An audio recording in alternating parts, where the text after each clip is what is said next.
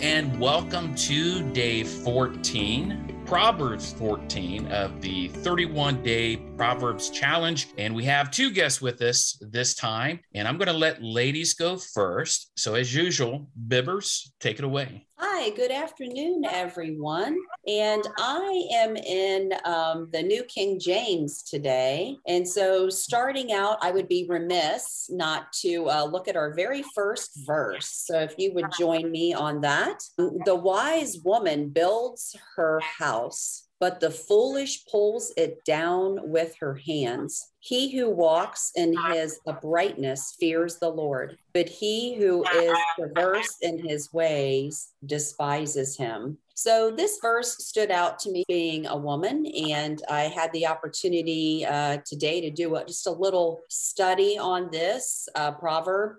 I also like in the proverb too, there's 4 different correlations back with the heart. So that really struck me as well, more than some of the other proverbs we've been in. Also a lot to do with your mouth again, and how that is also tied back to the heart. But back to verse 1, just kind of taking a look at this about the wise woman building her house. It looks at what is and wisely considers really how to make it better. So a woman not only is focusing on that, but then sets out to decide how to make her home better. And I really like some thoughts that I had here on this that I checked out in the Enduring Word. Many homes have been made by a godly wise woman who looks after the home and builds it. And then the foolish pulls it down. So folly tears down instead of supporting and building what is to be. Folly shows its destructive nature. The woman of a home has tremendous power to make it for either a better or worse place. So that just really struck me today in some of our passages. And I also really enjoyed the heart and the mouth and how they're tied together. So those are some thoughts. Awesome, Bibbers. Appreciate that. I see how it started out in that manner. The wisest of women builds her house, but folly with her own hands tears it down. So I was looking forward to you to chime in and give a perspective from a woman and a mom. I'm going to now introduce one of our new guests. This is Pastor Adam Leopard, and I'm going to just plug him a little bit. I'm not going to go through a full introduction, but if you click the card, I'm always opposite here. If you click this little link up here, it's an interview I did with Adam on a Saturday sit down. So if you want to get to know him, his perspective, kind of his background and why he does what he does and how he does it, click that link. Oh, over here, click that link. There'll be links in the description. And he's a pastor at Miamisburg Christian Church. There'll be links to that church as well at the bottom. So check it out. But without further ado, Adam, take it away. Yeah, thanks for inviting me on today and for inviting me to do this challenge to read through a proverb a day. The 2 verses that stuck out to me were actually Proverbs 14, 12 and 13. And it says, "There's a way that seems right to a man, but its end is the way of death. Even in laughter, the heart may ache, and in the end, joy may be grief." And the thing that struck me actually was verse 13 first. And the wisdom there is that things aren't always as they appear. And that wisdom isn't always what it seems like at first, that there's this way that seems right to people. But unless you have the fear of the Lord as the foundation, unless you have that right perspective on who's actually writing the whole story of history and living in the wisdom that Scripture provides us, it's going to deceive you. That there's this way that might seem right, but it leads to death. And those who might be laughing now could actually be covering for deep sorrow that's in their soul. And they might appear to have joy and wealth and wisdom and all these things, but they're just covering up for something that is a little more hidden. And that this constant reminder in Proverbs is to remain humble and hold on to this fear, this reverence of God and the wisdom that he affords us, because everything else is deceitful, but truth is found in staying true to God's word and staying true to walking humbly behind him and not getting yourself, too big for yourself or anything like that, but faithfully walking behind behind God. That really struck me today. Amen. I was hoping you would hit that verse because I was reading that. I reread it, and verse 12, there is a way that seems right to man, but its end is the way of death. We know that, right? We know the beginning of wisdom is a fear of the Lord, right? We know that it's like treasure. We should pursue it like treasure, silver, pure gold. But then when it came to even in laughter, the heart may ache, and the end of joy may be grief. I read that over and over, and I couldn't kind of grasp the meaning. I see where it says, even in laughter, the heart may ache. So you're hiding it, you're shielding it. And the end of joy may be grief. One more time, expound on that second part of the sentence for me. What is that truly saying? It's building on the same idea that appearances might be deceitful. So you might see joy, but really, and in some translations, it's the myrrh of joy or whatever, but like in the end, it's actually death. And so these things that we see with our eyes, because we want to accumulate, and natural socialization is such that I'll judge myself against my peers and my own social group. And so I want to make sure that I'm measuring up. But the end of joy in that ladder could be death. And so we have to stay humble and stay true to, the fear of the Lord is the beginning of wisdom. Be humble there and walk in the wisdom that's found in what he has, not measuring yourself up and playing this rat race game or keeping up with the Joneses, anything like that, because all these appearances, they'll fade away. But the only thing that's eternal is the kingdom of God. And so we should live seeking to serve that. Oh, very good point. Okay. Excellent. Now, with me, several stood out. Like I said, I'm not going to expound upon all of them, but I just want to mention 21, whoever despises his neighbor is a sinner, but blessed is he who is generous to the poor. Coming upon Christmas, and Adam spoke on this message. If you haven't heard that message, great message. We were talking about it before we started recording. I'll share that link too. There's a story about the white Power Ranger that you've got to check out, right? But we're talking about be more of others than ourselves. It's not about what we desperately want. It's what the world desperately needs. So it was a great message. And then this is one of the top verses that stood out.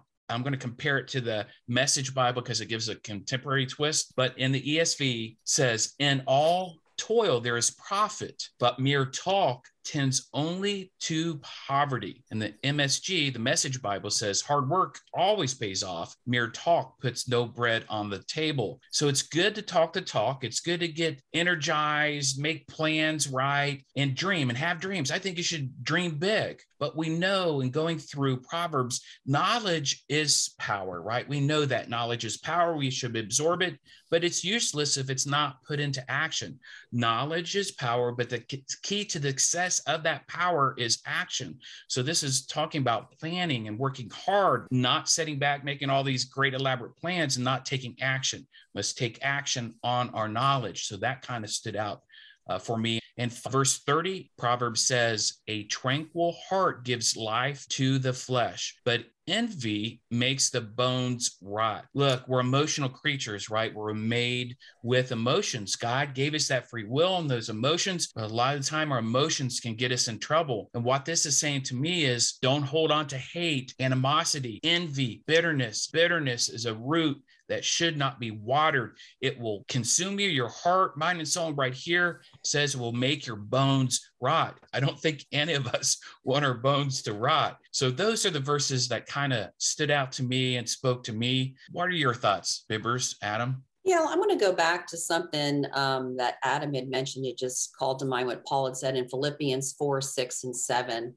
Do not be anxious about anything, but in everything by prayer and supplication with thanksgiving. Let your requests be made known to God, and the peace of God, which surpasses all understanding, will guard your heart and mind in Christ Jesus. And I'm going to tie this back, ladies, to verse 1. I think opening up our home, being real, showing empathy. I think Adam brought up a good point of being fake or thinking that everything around us is perfect and not sharing truly where we are in our, not only our relationship with ourself, our friends, our family, but within Christ. But I think the second part of this verse really nails it. And the peace of God will surpass all understanding, will guard your heart and mind in Christ Jesus. We cannot guard our own hearts and minds. I think the verse is calling us very clearly to guard our heart and mind in Christ. And when I think we set about to do that with the fake smile and everything's perfect and great, and we portray that outwardly, we really are not opening ourselves up to be a better witness and a testimony for others. And I think when we just become real and hey, you know what? I'm not doing well today. And I really need prayer. Would you stop and pray with me? When we're showing, I think, empathy, we are laying a really great opportunity and groundwork for others in Christ, as long as we're doing that in Christ Jesus and not in our own strength. And then I think one of the things that came to mind for me is just how often the natural or easy pull of human nature stands in contradiction to what God wants for us, because it's better. It's better than just going with the easy flow of human nature. That there's a deeper peace that happens when you go to God with everything. There's a deeper peace that happens when you apply godly wisdom into your life. And if we would just take a minute and think deeper about what's going on in and around us, that there's a better way of living that God outlines for us, but it doesn't come naturally or easily. It takes some thought and intentionality to walk in. That's a good point. Intentionality, right? Attentiveness and intentionality. Say that 5 times fast, right? But utilizing in that, leveraging it's not always easy. Are we loving intentionally? Are we seeking wisdom like treasure intentionally? Are we seeking a relationship with Jesus Christ intentionally? Are we loving others with the generosity and love that Christ demonstrated, right? Are we re-emulating that to the world? So that's a very good point. So any advice here on applying this, making it applicable in our lives leading up to Christmas, the birth of Christ? I think one of the things is actually from the Daily Devo that Adam Geringer from our church did today. It's just remembering that you're not the main character in the story, that you're serving a bigger story than your own, and your testimony, you're not the hero in it. You're saved from something by Christ, and this whole life that we live is just a reminder that we get to play a part in an incredible story, but we're not the main character. Not the main character at all. Amen. Amen. How about you, Bibbers? What words of wisdom on Proverbs here on 14 that you would like to share that correlates well leading up to Christmas? Yeah, I think just to tie it all back, something that came to my mind was Romans 12, 15 and 16. Rejoice with those who rejoice and weep with those who weep.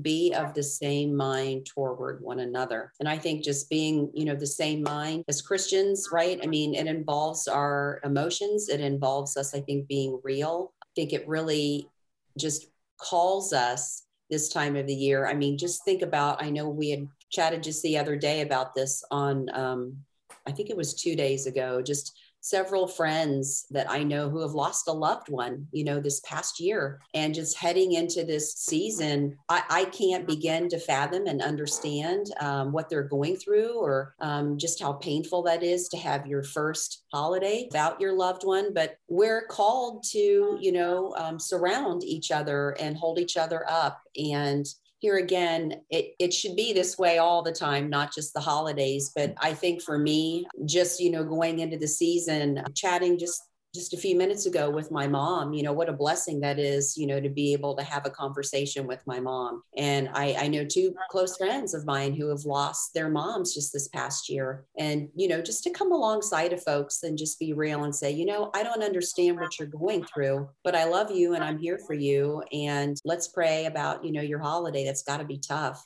So I think really just being real. Amen. And viewers, you're watching this, you're walking through this Proverbs challenge, or maybe you're not, or maybe this is the first time you've seen this video. If you're going through a tough time, if you're going through a challenge, or you're missing a loved one that you had celebrated Christmas with great joy in the past, we would consider it an honor and a blessing to pray for and over you. Comment below, ping me. My email address is available here on this YouTube channel. We'd love to pray with you, and may we encourage you to take a look at the greatest story ever told, which is the birth of Jesus Christ. And guess what? You can take that active role in that story by following him, taking up your cross, following him, building a relationship with Jesus Christ. Wouldn't that be a great blessing to begin a relationship with Jesus Christ, or share the message with others during Christmas and they gain a relationship with Jesus Christ? So in closing, may you launch each day with purpose, navigate with principles, and explore with passion.